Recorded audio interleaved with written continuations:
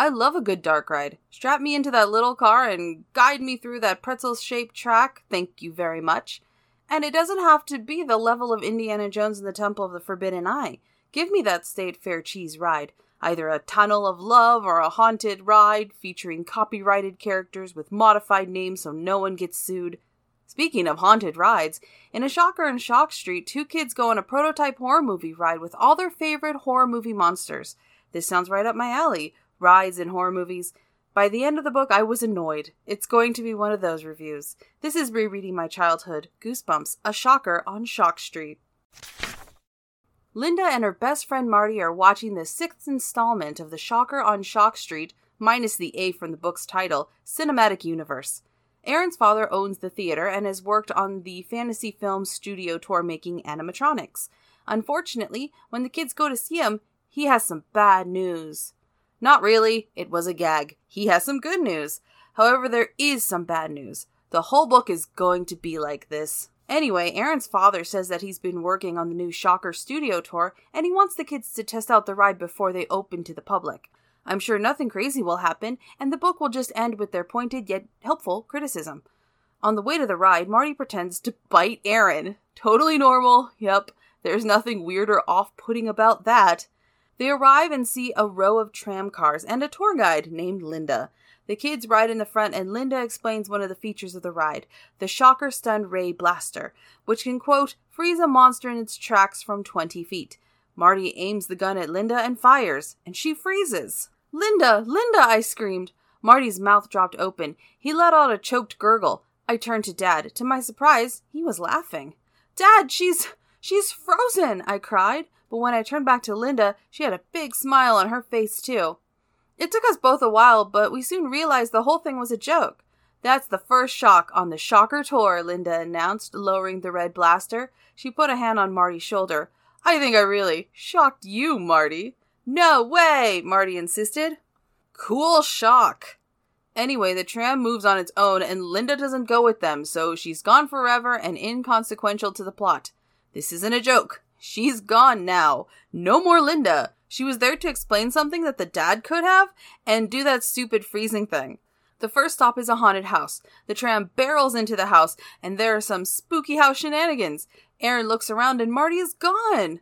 Not really, it's just really dark. Seriously, she couldn't see him in the dark. A skeleton talks to them as the tram takes off. Aaron equates the ride to a roller coaster, which makes me wonder if they're wearing seatbelts and if this ride should have shoulder harnesses. Then some monsters climb on top of the tram, but they're just characters from the Shocker movies, and this is the photo op part of the ride. This is a strange thing to put in the ride. I mean that it's weird to have a photo op on the ride. That sort of thing would be great at the end. I mean, it's weird to do it in the middle of the ride. It hurts the momentum and will destroy the ride capacity. Already there are clear problems with this ride. And I should know, I was voted Miss Ride Capacity and Safety Expert by a panel of me. The tram takes off and the kids wonder why they didn't see any zippers or seams on the costumes of the monsters during the photo op. Later, worms crawl on them and they go through a spider web. How Aaron's father thought this would be great for a ride, I have no idea. The kids are convinced they are robots, which makes even less sense. The cost associated with robotic worms and spiders crawling over people would be astronomical. And it's not just with development. People would take these things or accidentally destroy them. I should know. I was voted Miss Ride Development and Maintenance Cost Expert by a panel of my sister's dog. Anyway, Marty disappears again during the cave sequence. Not really, of course, but he does get out of the tram. Before every ride I've been on, they tell you in at least 3 different languages to stay inside the car and keep your hands, legs, and feet inside the car. In fact, because of the safety measures like seatbelts and harnesses, you can't even get out. Somehow, this tram allows people to get out. In fact, it's encouraged, because the kids get out, confront a giant grasshopper, the one on the cover I'm assuming, shoot it with a blaster, and continue the ride on foot. Marty pretends to be caught by something and yells, "April Fools!" I didn't know it was April Fool's Day, and the kids just continue to a creepy street that is home to the Mad Mangler. They don't encounter the Mad Mangler, but they do end up in a cemetery and fall into some graves. Again, how would this ride work with actual riders? You can't have them falling into holes. You have to account for people in wheelchairs and people who have limited mobility. And this ride is days from opening? The ride designers are either blatantly neglecting the ADA or are bad at their jobs. And I should know, I was voted Miss Accessibility by a panel of imaginary experts.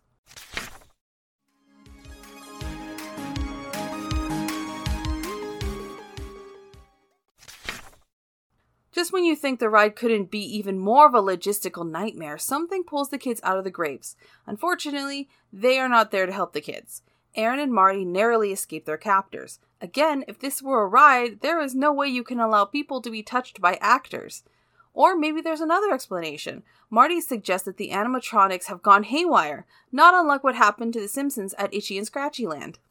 The kids end up in quicksand, an issue I thought would be a bigger problem in my adult life. Luckily, Wolf Girl shows up and saves them. However, she growls at the children, even as the children ask for help. "That's enough!" I shrieked. "Stop the act! Stop it! Stop it!" I was so angry, so furious. I reached up with both my hands. I grabbed the fur on the sides of Wolf Girl's mask, and I tugged the mask with all my strength. Tugged with both hands as hard as I could, and felt real fur and warm skin. It wasn't a mask. The kids run away and climb up a wall. If the ride has come to life, that would explain all the weird things happening. It's not that the designers were negligent. It's that the ride has come to life and they can't get the kids out. They run away and see the tram zoom past them, but Aaron and Marty jump on it.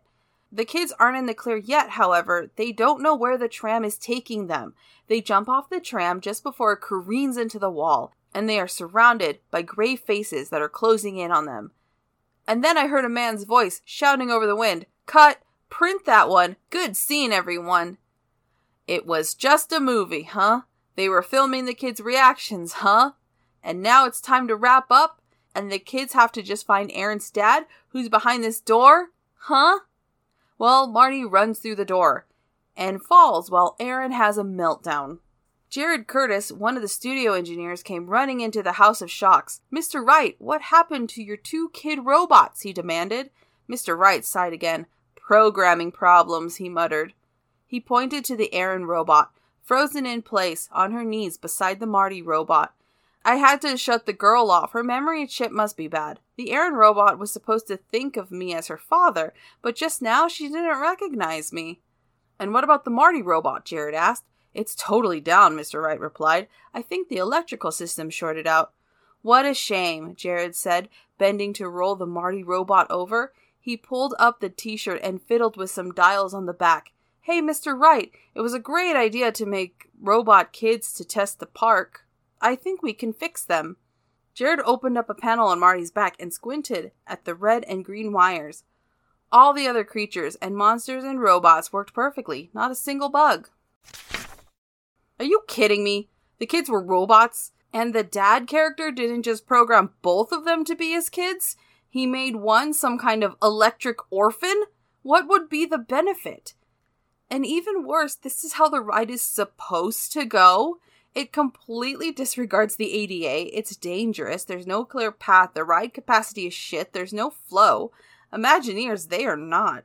Honestly, I was fine with the ride going haywire and the kids being trapped, but I can't suspend my disbelief enough to think that a studio would pour hundreds of millions of dollars into realistic animatronics that go with the movies and take photos for a ride with such low ride capacity that it is bound to be the subject of a lawsuit. And remember, this ride was days away from opening. There was no oversight, no lawyers running and yelling, "You can't open this ride." After years of development and $150 million, no one thought everything about this was a terrible idea? I've done school projects with more planning. This book should be right up my alley. Horror movies, dark rides, and haunted houses, but it's just too stupid. Universal monsters, the obvious real-world allusion to the Shock Street movies, can be scary and work as an attraction. The problem lies with the over-reliance on the twist ending, especially when it comes at the expense of a coherent story.